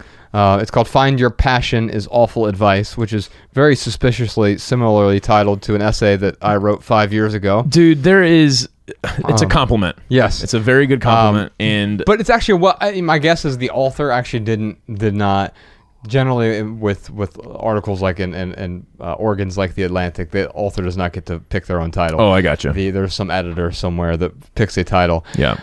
Anyway, we did an interview with Cal Newport. It was called "Follow Your Passion is Shitty Advice." Right. We'll put a link to that in the show notes, but also we'll put a link to this. I just wanted to read the beginning of it to maybe point you in the right direction here, Emma. Carol Dweck, a psychology professor at Stanford University, remembers asking an undergraduate seminar recently, "How many of you are waiting to find your passion?" Almost all of them raised their hand and got dreamy looks in their eyes, she told me. They talked about it, quote, like a tidal wave would sweep them over. Sploosh, huzzah! It's accounting. And that's the thing. Like, I mean, very rarely does someone say, "I found my passion." It's accounting, right? Yeah. Although we've talked about Connor, our accountant, he seems to be really passionate about accounting. Would they have unlimited motivation for their passion? They nodded solemnly. "I hate to burst your balloon," she said. "It doesn't usually happen that way." The article goes on to cite a bunch of studies and references. I'm going to have Sean put a link to it in the show notes, but let's talk about it. Sounds great, man. Well, yeah, it's like the reason why everyone's nodding their head like, yes, I'm always going to be motivated, is because we do have this saying in Western society about how if you find something you love to do, you never have to work a day in your life. And there's somebody out there who's probably like, yeah, that's my life, and I get up and I don't feel like I ever have to go to work, and I love what I do. But that is Jordan's over there raising his hand, but Jordan is an exception to the rule, right? Like that is not the rule. Going back to the expectations that we set for ourselves, like that expectation can really be detrimental to us. Definitely. It's not good to have that expectation, and I'm arguing that having that expectation is actually really, really harmful to someone. It is, because it presupposes that you were born to be a nurse or an astronaut or an accountant or whatever it may be. There is not one thing that is going to be a passion. And by the way, the thing that if you do find something that you can cultivate into a passion, you may not be passionate about it for the rest of your life. Yeah, absolutely. It may pivot, or it might change altogether. For me, fiction writing was the prime example. I'm still really passionate about writing, but I always thought like that's what I would do for the rest of my life. When I left the corporate world, like fiction writing was the thing, and then that's what I wanted to do. And I haven't in earnest written published any fiction since 2012. Yeah, and I haven't written a whole lot that's publishable since then. I couldn't honestly say, well, I'm a fiction writer, because I don't write fiction, right? And it's not the thing I'm curious about anymore. It is a thing I was really curious about in my 20s, and I followed that curiosity. But guess what? That curiosity led me down a different path to another curiosity. But if I were to have found my passion, then it'd be something I could never leave. And I couldn't be doing this right now. I couldn't be helping people solve their problems via a different medium, whether it's podcasting or writing on a blog or making our next documentary. I couldn't do that if I was so fixed on, well, I've already found my passion. You know, or something worse might happen too when we have that expectation. We find something that we really like, we really enjoy doing, like writing, for example. And then all of a sudden you get to a point where you're like, man, this feels like work. Oh, I must not really be passionate about it. Yeah. I mean, so having that expectation of I find something I love, I get up, I don't work a day in your life, and then you find something you like, and then you realize like, oh, wow, this is a little bit of work. It could, make someone just shrug off that time and the energy that they wanted to put into that passion. But, just realizing that, yes, you are going to have to work. Like you are going to, dude, you and I there's not anything else I'd rather be doing. Like what we're doing is amazing. And I wake up every day grateful for it. And I still feel like there are days where like we work our asses off. Well, it reminds me we did a Patreon live stream. We do a monthly Patreon live stream for the patrons. And one of the questions on the last one was about if you had a year left to live, what would you do with that year? What would you do differently? And it's actually a question I've asked myself since 2011. Yeah. And I wouldn't do anything differently, because I'm already living my life how I would live it if I just had the rest of this year left to live. Yeah. Now, would I maybe adjust some particulars and move some stuff up around? Yes, but the end result of the year would be the same. And you and I had this conversation like, what the hell happened in 2006? and it was like, I don't really remember what happened in 2000. Was that the year that the promotion, or was that I don't remember. And you were like, well, there was alcohol and drugs involved, but that wasn't just 2006. And like, the point is, like, now, ever since making this decision, living life 1 year at a time, because I don't have some grandiose 10-year plan. Like, well, here's where I'm going to be 10 years from now. No. I know what we are going to focus on for the next year, because you and I talk about it. We have these conversations. We're going to grow together this way. And we adjust accordingly. But we know what we're going to do. But we can also look back and say, hey, remember in 2010 when we started the website? Do you remember in 2011 when we published our first book? Do you remember 2012 during the Holiday Happiness Tour? Yeah. Do you remember 2013 when we moved to Missoula and started a publishing company? Do you remember 2014 when we did the 100-city tour? Do you remember in 2015 we did the word tasting tour and finished filming the documentary? Do you remember in 2016 we released our documentary? Yeah. Do you remember in 2017 we started, and you have all of these different, each year we have this thing that we can look back on and say, oh, our resources, our time, our attention, our money, our energy, skills, was all focused on this major project. Everything else sort of focused on that, and so we're doing something meaningful because we did focus on it. And I think that's where Emma has to be right now. Is how is she going to use those resources? Don't wait around to find your passion. It's find your curiosity. What are you interested in right now, and then move in that direction. We really need to come up with a new I want to rephrase if you find something you love to do, you never work a day in your life. Let's try and rephrase that right now. So maybe the saying should be, find something that you don't mind working towards. There's something there, man. There's another saying that we have to start putting out into the world. That just sets the right expectation of cultivating a passion's hard work. Right. Yeah, finding something that find something that is worth working your ass off for. Something like that. I mean, that's good, man. We can work toward something pithier. Yeah. But Here, you pick the best pithy tweet there, podcast Sean, and put that out there. And add 4 M dashes to it. All right, so I think that's... Oh, I do want to give Emma a book, because I think our book, Everything That Remains, will help her out. So it's my favorite thing that we've ever written. It's 12 different chapters about Ryan's and my journey from being the deflating balloon, sort of successful in the corporate world, but then also walking away from something that was no longer meaningful to us, but not just walking away, but walking toward a more meaningful life, and sort of the recipe that we went through.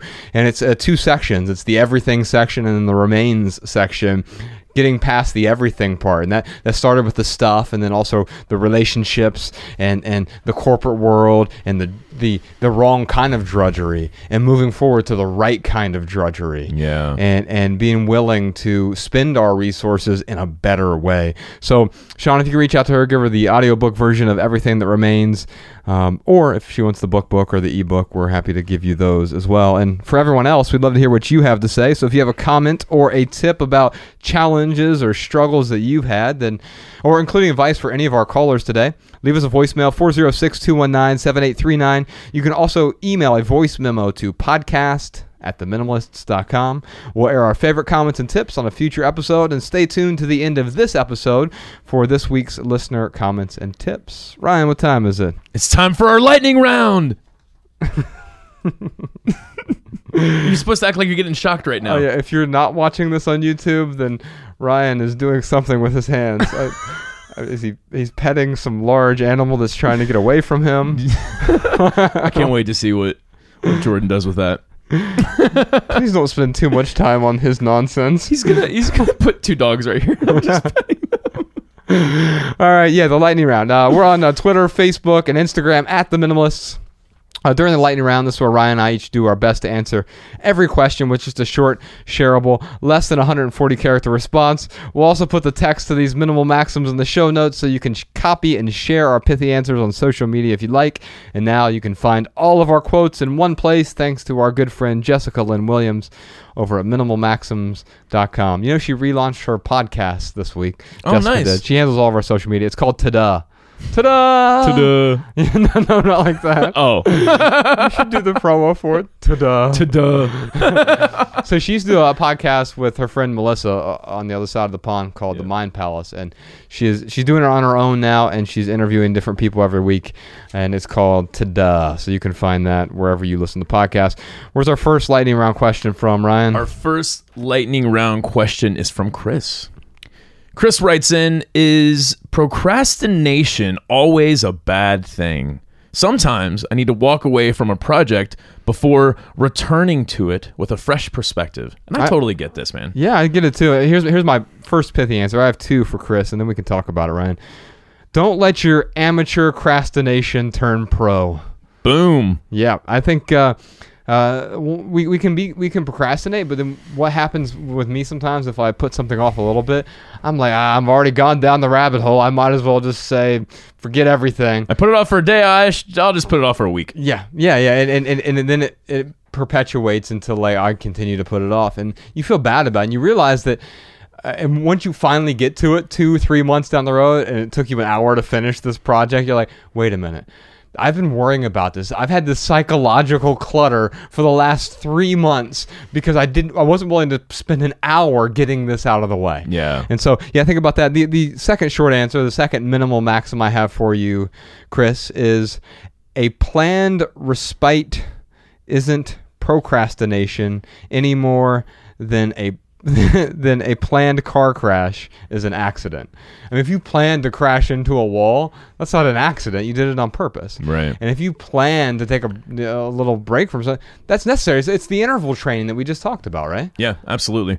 My short answer is this. One can differentiate taking a break from procrastination by considering the amount of guilt they feel during downtime. For me, this is key. Because there are some times when I need to take a step back from a project and really let some things digest, let some thoughts digest. But if I'm actually taking a break, I don't feel guilty about it. Right. Because it becomes part of the process. The break is part of the process sometimes. Exactly. But then there are other times when I am finding distractions. Mm-hmm. And as I'm, following through with these distractions, I start to feel guilty because I'm like, oh, I should have been doing this. I should have been doing that. And that is where those are the signifiers that I look for in myself to really differentiate between am I actually taking a break or am I actually ignoring this important task that I need to work on. And so maybe Ryan, that the distractions are related to procrastination. And maybe the intentional break is related to the project itself, related to the creativity. Mm-hmm. Cal Newport talks about this in Deep Work when he talks about spending time, just like taking a walk. And in fact, if you look at Mason Curry's book where he talks about daily rituals of creative people, whether it's David Foster Wallace or Mozart and everyone in between, the two things that I notice in almost all of the people in this book, I think it's 163 case studies of different creative people, mostly writers, but not all of them. I noticed some sort of caffeine consumption, and I noticed daily walks. Oh, wow. And for most of them, I notice early working as well. Not for all of them, though. There's some of them like Hunter S. Thompson who... Yeah, I guess it was early. His writing started at midnight. That's really early. Yeah. The first hour of the day. That's crazy. All right, our next question is from Claudine. How can you be in a relationship with a person who collects stuff? All right, so here's my pithy answer for you, and then let's talk about it. Find your breaking point before you are broken. Yeah. And what I mean by that is... there's an amount of hoarding that you're willing to tolerate, but there's also an amount of hoarding you're not willing to tolerate. Mm-hmm. Imagine there is some point you love Mariah. I don't believe in unconditional love. There's always conditions. If she tried to stab you with a knife every morning, you would stop the relationship. Yeah, if she joined the Ku Klux Klan, I'd stop the relationship. Right. I don't think she could get in the Ku Klux Klan. Anyway, I don't think they would accept her, Ryan. Anyway, yeah, but yeah, there are conditions. Yes, yeah, and so at least let's just unpack that for a second. Uh-huh. So there are conditions to expressing love. Mm-hmm. Like if Mariah somehow got into the Ku Klux Klan, they let her in. Yeah, she found a loophole. They and got didn't in. do the 23andMe test on her. Right. Then she went in with white face. Right. Then I would still love her. Uh-huh. I mean, I still would my heart, my heart would still go out to her. Uh-huh. But I could not express support for, her interfering with other people's well-being. Right. So yes, maybe there is such thing as unconditional feeling of love. Right. But there are conditions to me expressing my love towards someone. I think it's a great way to put it. Yeah. And so there would be a point where if she became a hoarder all of a sudden, like the kind of hoarders you see on TV, dead cat in the fridge, pizza boxes strewn across the floor all the time, there is some point where you'd be like, I can't tolerate this anymore. Right. I can't even tolerate it. And so, but I would have many conversations leading up to that point, though. Right. Yeah. Exactly. And so there is a point at which you would no longer accept the hoarding, right? Now, you have to figure out, and I think Claudine has to figure out, what is that point? What is the breaking point for you? Because if you're past that breaking point, then the relationship is probably broken. Now, can you fix a broken thing? Of course you can fix a broken thing. Doesn't mean necessarily. You can't always put all the pieces back together. Right. And so where is that breaking point for you? If someone is... That's really pithy, by the way. You can usually fix a broken thing, but maybe not put all the pieces back together. That's good. Sean can edit that, make it work. Yeah. And I think that's the case, even if it's someone who collects stuff. Like, you have to be able to accept and tolerate. I mean, having a 5-year-old daughter with me, like, what she likes to hold on to is definitely not the thing I would like to hold on to. Now, ultimately, I get the final decision, but I'm not going to impose every preference that I have on a 5-year-old. No, you're only allowed to wear monochrome clothing, right. Ella. Yeah, you can have only 4 toys. Purple dresses are stupid. No, she gets value from those things, and so I have to be willing to appreciate it. But there is a level where I'm like, hey, you need to clean up your toys after you're done playing with them. They can't be there on the living room floor. Right. And so what is the level that is the breaking point? And let's avoid that breaking point and work together up into that point. I totally agree. My short answer is this: you can be in a relationship with a brick wall if you love and accept it enough. The question to ask is, how do our relationships align with a meaningful life? So, Claudine, what I'm trying to say is this, is that you can absolutely live with a hoarder. Even if they have dead cats in the freezers, Claudine, you have to decide what that relationship does for your life. And if accepting the cats in the freezer, if that means living a more meaningful life for you, Claudine, then that's great. Like, no one's going to judge you for being with a person like that. But if Claudine or anyone else out there is in a relationship where people are, they got the cats in the freezers and like there's an obvious problem, try to fix the relationship. Try to go out of your way to speak kindly to that person and ask them for support. But here's the key, man. In order for Claudine to get the support back, she has to make sure that she has been supportive to her partner. Yeah. So that's really step number one. If you're looking for someone to support you, look in the mirror and ask yourself, how often have I gone out of my way to support this person that I'm asking for support from? Because what if they get value out of their collections? If they collect angel statuettes, maybe they get immense value from that. Yeah. Then. And the question is, are you willing to tolerate that? For me, if I love Bex, and I would probably put up with an angel statuette collection. Yeah, dude. Like, if it really added value to her life, you would be like, you know what? That's silly. But I want to support you being happy. I want to support your preferences. Right. But there is a point where, obviously the dead cats in the freezer thing is like, I think Bex is super hot, but I couldn't tolerate but that doesn't mean Claudine couldn't. No, I'm just saying. So what are your? The question is like, what are the dead cats? There's a whole other level of things that I wouldn't tolerate in our relationship. Thankfully, I found someone who has similar preferences to me, and neither one of us collect anything. But that's how you develop good relationships, man. Yes, it's like you find people who you have similar preferences with. You have similar values, similar beliefs, especially if you're living with that person. Now, my friends have radically different preferences, and that's okay because I don't have to live with them. I don't have to deal with their stuff on a daily basis. We're able to have meaningful conversations. My friend Adam, who's moving, his family's moving this month. He sent me a picture of like he's got 4 kids and a wife, and they're actually moving to a house that's the same size but different in terms of bedrooms and stuff. They showed me a picture of this trailer. All their stuff looked like a FEMA rescue trailer. It was in all these organized bins and stuff. I'm like, are you helping like a bunch of families who have made it through a hurricane or something? But that would drive me crazy personally. But again, his life isn't mine. Right. And I can have a great relationship with him without. And here's the thing: those are actually things that they need for their family. If I had that much stuff in my house, it would be inappropriate for my life. So maybe figuring out what is appropriate for you is going to help you identify the people that you can be in a relationship with, Claudine, and what that relationship looks like.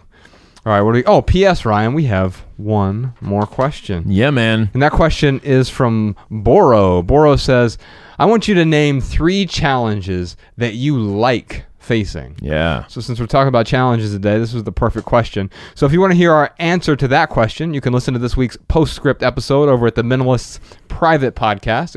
It's available exclusively to our Patreon supporters. So if you want to support the show and keep this podcast 100% advertisement free, then head on over to theminimalists.com/support.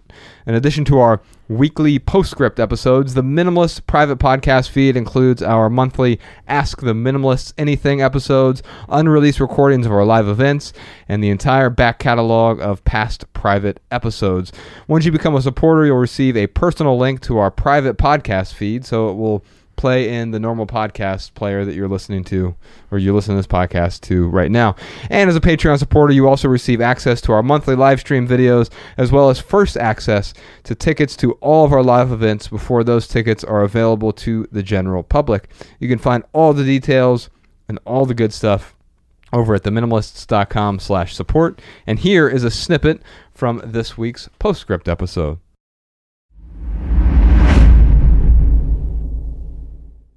Quite often we're going through a challenge. I think they're the same for me. Like, we rarely enjoy them in the moment, right? But we're grateful after the fact. Like, when you and I, we write a book or even a blog post, like, it's not always fun in the moment. It can be. Like, you get to this point where it's like, oh, this is actually coming together. And it gets exciting eventually. But at the beginning, you're staring at the cursor on a blank page. Yeah. And that's like, oh, man. There's so much work ahead of me, a blank page. Yeah. And so I think that we're grateful after the fact because the result improves our overall well-being.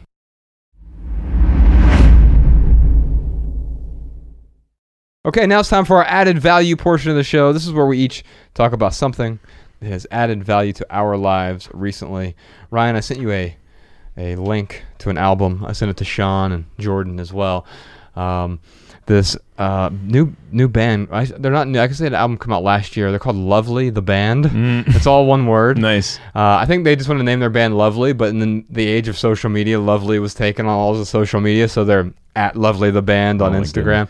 But that's crazy to think that social media. Well, I guess websites, like, they dictate right what you. Wow, that's crazy. Yeah. So, but their album. It's definitely my top 5 right now of this year. I've not checked it out yet. It's called Finding It Hard to Smile. Was it playing last night at all on when we were at your place? No, that was an Aquilo playlist. But Finding It Hard to Smile is the wrong title for this album. I would call it Finding It Hard Not to Smile. This album is like, you catch me dancing, there's something wrong. But like, I found myself like just moving to the album like, what is going on? My body won't stop moving. But like, it's so well written. Some of the lines on here are just amazing. And it's a longer album too for like it's sort of like a new pop rock album, but it's maybe 16 songs, and every single song on the album is good. It is unbelievable. They're from LA. Actually, the lead singer is from New York, but they live in LA. And man, it sounds like Los Angeles, but like it's like good. I don't even know how to describe it, man. It's just a really great album all the way through, from the first song to the last song. It has been on repeat for the last week and a half for me. That's awesome. So check it out. It's called Lovely the Band, Finding It Hard to Smile. What's been adding value to your life recently, Ryan? Well, Josh, you know how I love to recommend albums that are a year old. Uh-huh. But I just came across it, dude. You guys heard of Thriller? I just discovered Maroon 5's album Red Pill Blues. Uh-huh. Did you recommend this already? No, I didn't. I'm not a Maroon 5 fan personally. Me either. Yeah. Like, I don't like pop music in general. I don't go out and like seek the newest, latest pop because it's usually singles. Uh-huh. Very rarely does a pop artist come out with an amazing album, and they've done it, dude. Really? Yeah, you should check it out. I will check it out. You would dig it. But anytime you recommend something on this podcast, I always at least check it out. It's a great album. Good lyrics, and see, Mariah and I do.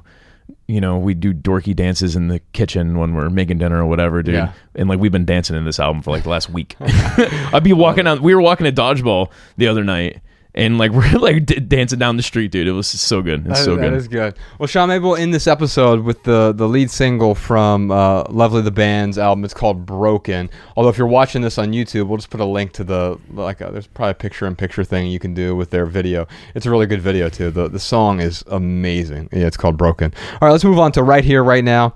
This is where we talk about what's going on in the lives of the minimalists. And speaking of YouTube, we got a whole bunch of YouTube stuff going on. First off, if you want to leave a comment on this episode, I found that the best place to leave a comment on a podcast episode for us is on YouTube. And here's the thing. YouTube comments usually suck. Like, I don't ever read they're them, awful, except for whatever reason, you all have been awesome with respect to our YouTube comments. They're either they're like conversational, or they're helpful, or you talk about the lighting, or there was a sound issue with the last video that we uploaded, and so we had to delete it. And when we found this out because people are commenting on it, and so and we had to re-upload it, and Jordan had to spend a whole Monday going through the pain of re-uploading a video. But anyway, you can leave a comment about the episode, and we make sure that we read all of those. You can also interact with other people who are commenting. If you have additional comments that you just want to leave, and you're scared to call in for some reason, calling in is always the best thing to do, because we'll air it at the end of this episode. But you can also comment on the episode on YouTube, on this particular episode. Also on YouTube, you can find the full podcast episodes on Mondays. That's a day before the audio podcast comes out on Tuesdays. Also, new pre-roll episodes on Tuesdays, sort of the behind the scenes of the podcast, or show prep for the podcast. You can check that out every Tuesday. We're doing it live, so right around close to 10 a.m. Pacific time on Tuesdays. You can find it live, or you can find the video once it's uploaded as well. Also, new living room conversations. Living room conversations. So we were going to change the name of this. We put up a poll and said, all right, we're thinking of changing the name, because sometimes we record it not in a living room. Right. And someone left like the profound comment, the faux found comment of like, man, if you're live in a room, isn't it a living room? Oh man, that's great. And I appreciate that. So we put up a poll on YouTube and said, hey, we're thinking about changing the name. Do you want us to keep it the same as Living Room Conversations? Do you want to make it difficult conversations? Because we have difficult conversations about questions that aren't difficult to us anymore, but I realize why people are asking these questions, because they're having a difficult time with it. Yeah. So difficult conversations. Or the other one was like, that's a great question, because that's always like the filler that people bring up. Like if we're trying to think about, I need to pause and think for 3 seconds about this question. Oh, that's a great question. Thanks for asking it. That's a great name for a podcast, dude. It is. So you all are welcome to use that if you want. But we're going to keep it Living Room Conversations. We'll usually record it in my living room once a week. We're going to put those up on Wednesdays starting this week. And then new quickie episodes. So what we're doing, Jordan and I and Jess have been working together to isolate little snippets from the long podcast, because we're recording this podcast today, and I don't know how long it's been, an hour and a half, 2 hours, whatever it is. And there's going to be like little 3-minute segments, or 15-minute segments, or 8-minute segments that you can tweeze out.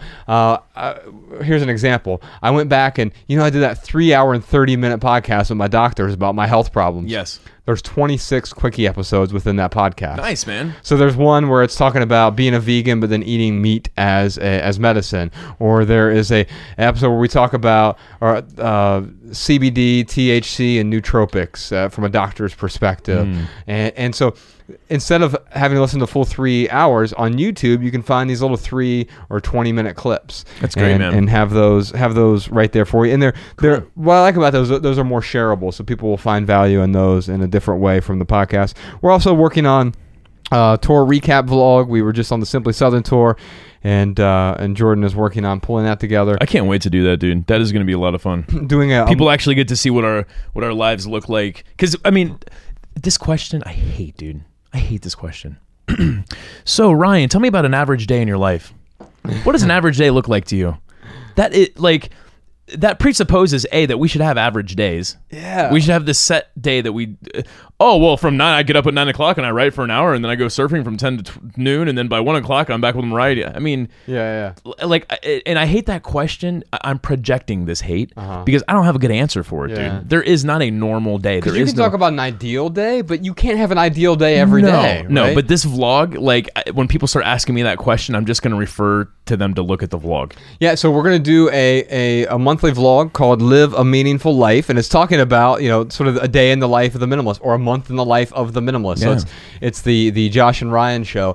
We're also going to do a behind the scenes thing for Instagram TV, IGTV, where it's not the Josh and Ryan show. It's going to be all the work that goes in from the different parties, where it's Podcast Sean or Jordan or Jessica or Dave or Jeff, all the people. Yeah, you'll get to see the inner workings of the minimalist team. And it's going to be called Behind the Minimalists. I love it. Yeah, it's kind of like Behind the Music. This was Jordan's idea that I think you and Jordan came up with Nice that title. name, man. And so we're also going to do some minimalism tips. We're going to do this will be somewhere in the future, but on YouTube we're going to do more minimalism tips. We're going to do home tours of Ryan's and my homes. We're going to do other YouTube shows, and you can find all that and more over at our YouTube channel. It's just youtube.com/theminimalists. And if you want our podcast notes in your inbox, then you can, all the show notes, you always hear me say, hey, Podcast Sean, put that in the show notes. You can find all that over at theminimalists.com. Just enter your email address at the top. We'll never send you spam. Dude, we should, though. We should, every time someone signs up with their email address, we should get their physical address and send them a can of spam. That'd be delicious. I was going to give you a health update. Maybe I'll do that next week. We've been going quite long on this, and I'll give you, because I've been experimenting a little bit with what I've been eating this month, and I've introduced a few things back in slowly, and a few things have screwed me up. So we'll talk about that next week, hopefully. Have you checked out our side project? It's called minimalism.life. Just go to minimalism.life. We'll just say check that out. You know what's funny is, like, minimalism. I mean, I know we're part of it. But like what minimalism.life is, like it's better than what we as the minimalists, I feel like, because it's like the minimalists are a piece of it. Yeah. But it's just Voltron, right? Yeah, dude, it's Voltron, and so Carl and Alberto, and then we have a bunch of people writing articles for it. It's minimalism.life. You can also follow Carl and Alberto. Do a great job of curating the Instagram feed. It's just at minimalism life on Instagram. Beautiful photos, but also meaningful quotes as well. Just find that at minimalism.life. Ryan, you got anything else for us today? Yeah, man, I got all these voicemail comments and tips from our listeners. Our favorite part, man. Check them out. Hey, my name's Sarah. I am in San Francisco. I'm actually calling because I was listening to the Acquaintance podcast just now. I'm a stay-at-home mom with 3 kids, so plenty of time for that. And it's just so funny because the social media friends thing is so relevant right now. So last week, I still had Facebook, and a friend from high school that I have not hung out with really since middle school, let's say, but she went to my high school, wrote something that I felt was wrong, whatever, on Facebook, and I never respond because I hate those things. But I decided to unlike it because it was very offensive to my life. And then I was like, you know what, I'll just unfollow her. She doesn't even know I'm following her anyway, but I didn't realize she saw my unlike thing. Anyway, I get this huge message on Facebook about how she can't believe I'm not her friend anymore because of this comment she said. So I just wrote back, like, hey, just so you know, like, I'm cool being friends. I just didn't want to be your Facebook friend. So if that's cool with you. And then she kind of, like, was thrown off by that. We ended up having this really good conversation on there. And then actually the next day I decided, you know, I'm just going to delete Facebook altogether. Kind of like I heard Ryan discuss not having Facebook. So I don't have Facebook now. And it's so freeing. And it's so funny how quickly you find out who your real friends are. This is Kira, previously calling from California, but now I'm calling from Brooklyn in New York. And I just wanted to leave a tip about kind of detaching from that itch to be on your smartphone. I've been noticing myself falling back into that pattern of just checking my phone all the time, whereas before I was able to create a limit and just check my phone maybe 3 times throughout the day. That's both text and email. And so I was rereading Josh's essay, Most Emergencies Aren't, kind of for inspiration, and something that I have found helpful for me if I want to send a message right away, and then my excuse to myself would be, okay, well, I am going to forget about this message, so I need to text it now, but then I open up my messages, and then that opens a whole floodgate of things. I have a folder in the notes section of my phone called Messages to Send, so then I can write down the message that I want to send in there, and then later, if I still need to send that message, I'm actually sending it intentionally rather than on impulse. Hey, this is Jenna from Salt Lake City. I was calling because I had a comment about your latest episode, the one on parents, and specifically on not getting along or having difficulties communicating and interacting in a way that you would want the relationship to be. I grew up in a fairly religious family, and my mother has always been a really good example to me of this. I've had several family members make decisions that were contrary to what my parents' values were, and what I've seen from my mom is that she always follows the advice that she got from the movie Bambi, Flower the Skunk. His mother would tell him if he can't say something nice, then he shouldn't say anything at all. And that is my mom. If she can't say something nice about something, she just won't say anything at all. But the other thing that she does, or the other things that she does, she'll find things that she agrees with this person on, and they'll talk about that. Or if they have common interests, they'll talk about that. And if she can't find something like that that's kind of a neutral topic to discuss, then she'll ask questions about that person's interests. What are you doing right now? How is your work going? How are your hobbies going? What do you do? How's skiing? How's hiking? How's whatever you're doing? She never volunteers advice. She will only give advice. And this pretty much goes across the board with all her kids, but she'll only give advice if we specifically ask for it. She never calls us up and says, hey, I've been thinking about this problem and I think you should do this, this, and this. She never volunteers advice. I currently am dealing with a similar situation from a parental perspective. We adopted a child as a teenager, and their values are very different than ours are. And so there are some things, house rules wise, we don't want them to do drugs or whatever. But basically I've followed the same sort of thing. If I can't say something nice, I don't say anything at all. I don't volunteer advice on her life choices unless she asks me. And she's 18 now, so that's less and less common. But when we talk, we find things that we agree on. We talk about music a lot because we share the same likes and dislikes in music. So I hope that's helpful to you and to your callers. All right, y'all, that's it for this episode. If you have a question for the Minimalists, give us a call. 406-219-7839. You can also email a voice memo to podcast@theminimalists.com.